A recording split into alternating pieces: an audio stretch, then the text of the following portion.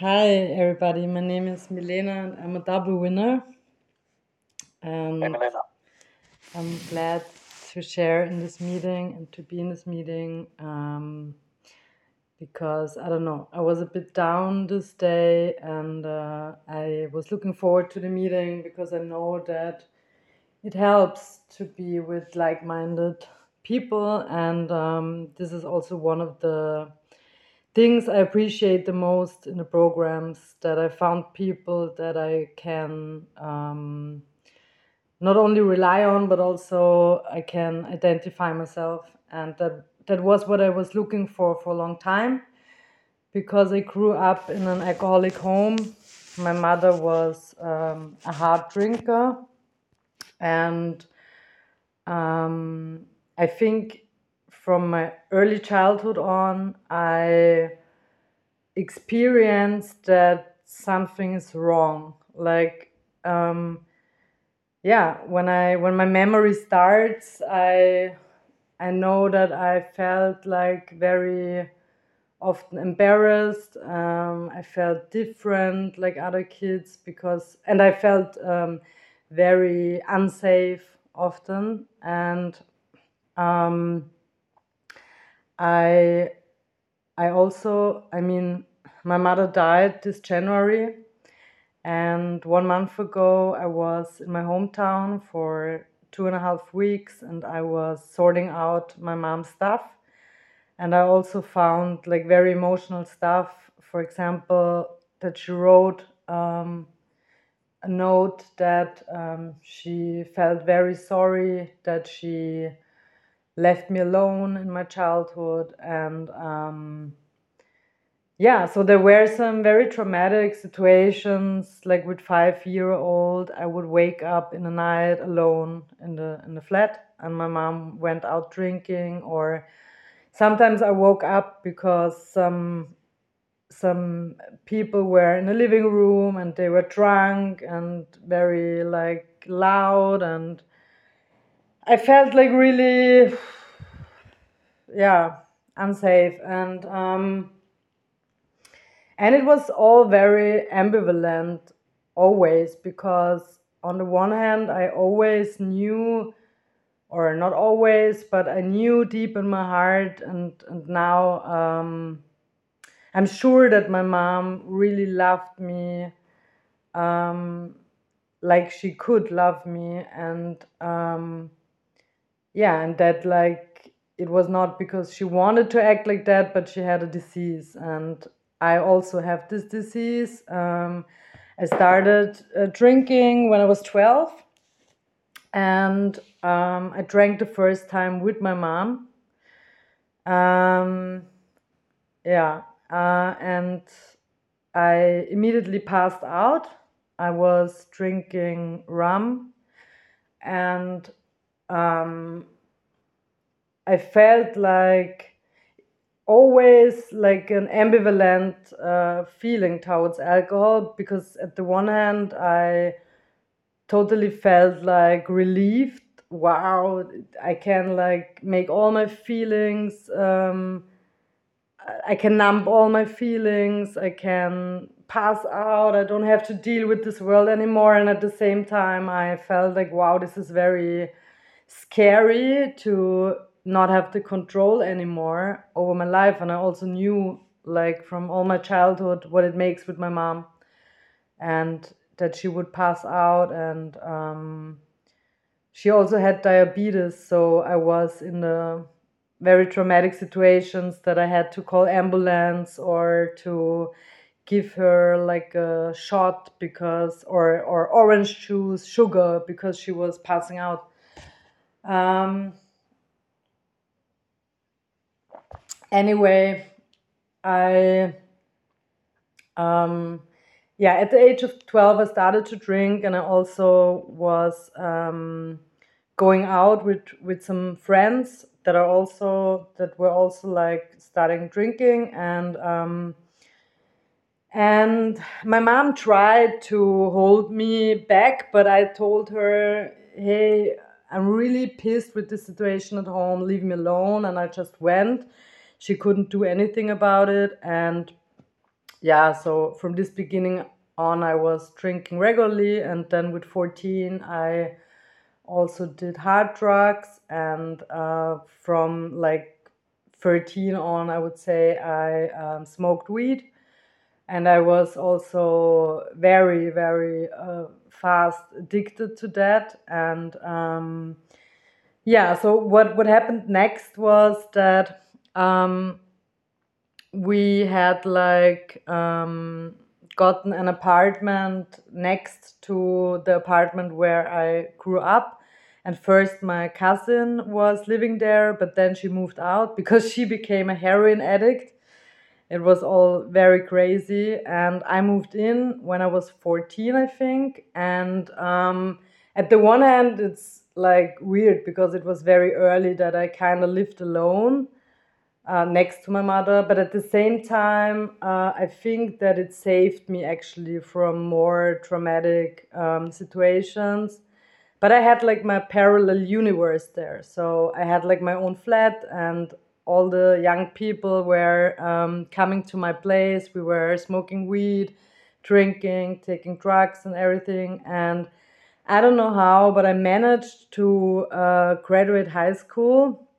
It was really like I had really good luck because I had a teacher from like the main teacher of my class, and he was like really standing behind my back, and he really wanted me to graduate. And he also knew like part of my family history, so I'm really glad that he was there. But yeah, basically, I was going high to school. I was like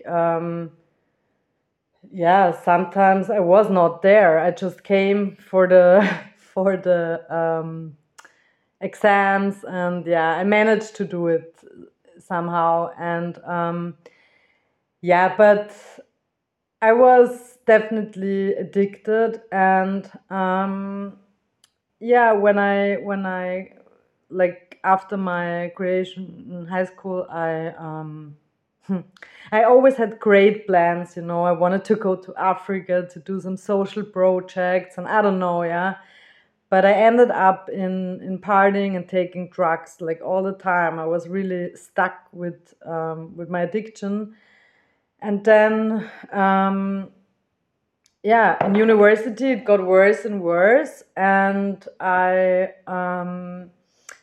basically ended up drinking like almost every day. And I really couldn't stop anymore. Like I would drink until 4 in the morning, like almost every day, and I was waking up and I was wasted, and I had these personality changes, and I started also having physical reactions. And it really got scary. And then I got into some dangerous situations. I got like several injuries because I was passing out, and I really lost control over my drinking.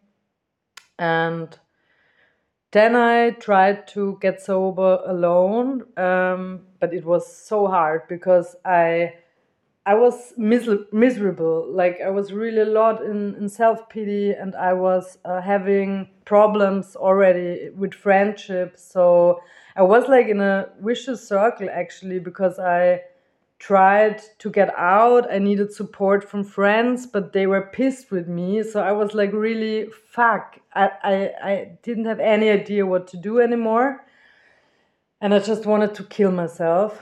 And then I remembered because my dad, years before, told me about Al Anon, because I suffered from my mom's drinking, but I never went because I was using myself, and I felt like, I don't know, that's weird, or I don't know, I didn't want to go. But then I remembered that these groups exist, and then I was checking in the internet, and then I found AA, and I thought, okay, there's nothing to lose, you know. I have injuries all the time. I was actually um, I always wanted to be a professional dancer, and I was dancing a lot, but I always hurt myself. So yeah, I was really fed up with all this shit, and then I went to AA, and gladly I even though like all these words that I heard there and God and I don't know,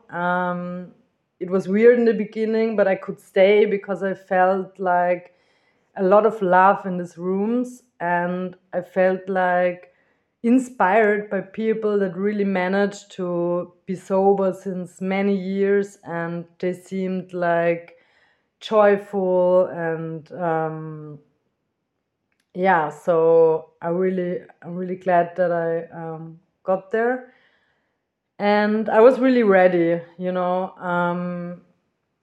I heard that it's recommended to work the steps and so on, and then after 3 weeks, I found my first sponsor, and I would say that really a lot has changed from working the steps because my perspective has changed. But then after a year, I had to change the sponsor because she was like really in a hardliner program. And I don't know, apparently I needed it for the start because I was very rebellious. But then I was at the point where I actually wanted to kill myself again, and I knew that I need a program with more love, and I think that, I don't know, maybe for some hard alcoholics that works, but for me as an ACA, I really need like a loving sponsor, and I need like a loving fellowship around me because I'm hard on myself. I don't need that in my surroundings. And anyway, I found another sponsor. She was completely the opposite. She gave me a lot of love, and I'm really glad for her. And then now I'm with my third sponsor since 3 years or so, and she's the perfect mix. And I'm really, really glad to have found people that are also living sober, and although like there are really difficult phases, yeah, because this year has been tough, because of my mom's death, and I know that yeah, although not every day is like easy and joyful, and I don't know, there are some friends in the program that I can reach out to, and I don't have to be alone unless I want it. And yeah, and what also helps me is to work with my sponsee. Although she's also like, thank you. She's also like stuck in her fourth step at the moment, and then because it happened like to actually all my sponsors that I ever had, that they didn't want to do the fourth step. So I actually never did a fifth step with a sponsor, what I want to say. But and then I ask myself, why is that? And then I think like, because I also experienced that I have to be very patient with myself, because for the reasons that I shared, for example, I'm professionally not yet there where I want to be. So I ask every day my higher power for patience and for showing me how I can get rid of all my old ideas against myself, and how I can be of service, and how I can also be loving towards myself. And maybe maybe I have these sponsors because I learned to be patient and be loving, um, no matter what, like if they do it or not, or I don't know, I'm there, and we also read the big book together, for example. And yeah, I also don't want to be like one of those strict sponsors, because of my experience. It didn't help me in the end. And yeah, what else can I say? That recently I actually, because I came also to ACA, but I never worked the steps there because I was doing an education the last years that was pretty keeping me busy. And I always said that when I graduate there and I have like really room for that, I want to do it. And I'm now at the point where I really want to start with going to a face-to-face ACA meeting every week. And I also want to start doing the steps there. And I'm really curious what it makes with me and what it changes. And yeah, I mean, what I really can say is, even though, I mean, now it gets like November and it's always like a difficult time for me, but it's better than it was, that's for sure. But I feel that I'm like a bit in a melancholic mood, and I know that this will pass. I just have to keep going, and I try to um, I mean, yeah, I try to meditate and pray, and sometimes I'm like, even though it's hard to go through that sober sometimes, but I'm actually also glad that I'm aware of my thoughts, and I'm aware that this is my head telling me stories um, in order to let me feel miserable. And yeah, and as I said, for me it's like really really important to have trust to my higher power, to really ask for patience, and to trust like that my higher power knows the path for me. And yeah, I'm really really glad that I found this program. I'm really glad that I did my ninth step 1 year before my mom passed, and that we had such a loving time the last months. I'm really sad that it went so fast in the end. She had lung cancer and it went fast, and I'm really sad, but at the same time, I'm really, really glad that I experienced that, and that I found peace with her, and that I really hope that she's in paradise now, that she's like really in a better place, because she suffered and she couldn't get it. And it's really sad, but I just can be grateful that I found the program like 5 years ago, and that I'm on the track. And yeah, looking forward to your shares. That's it. All right. Thanks so much, Mylena. Feel free to unmute and thank Mylena for her share if you wish.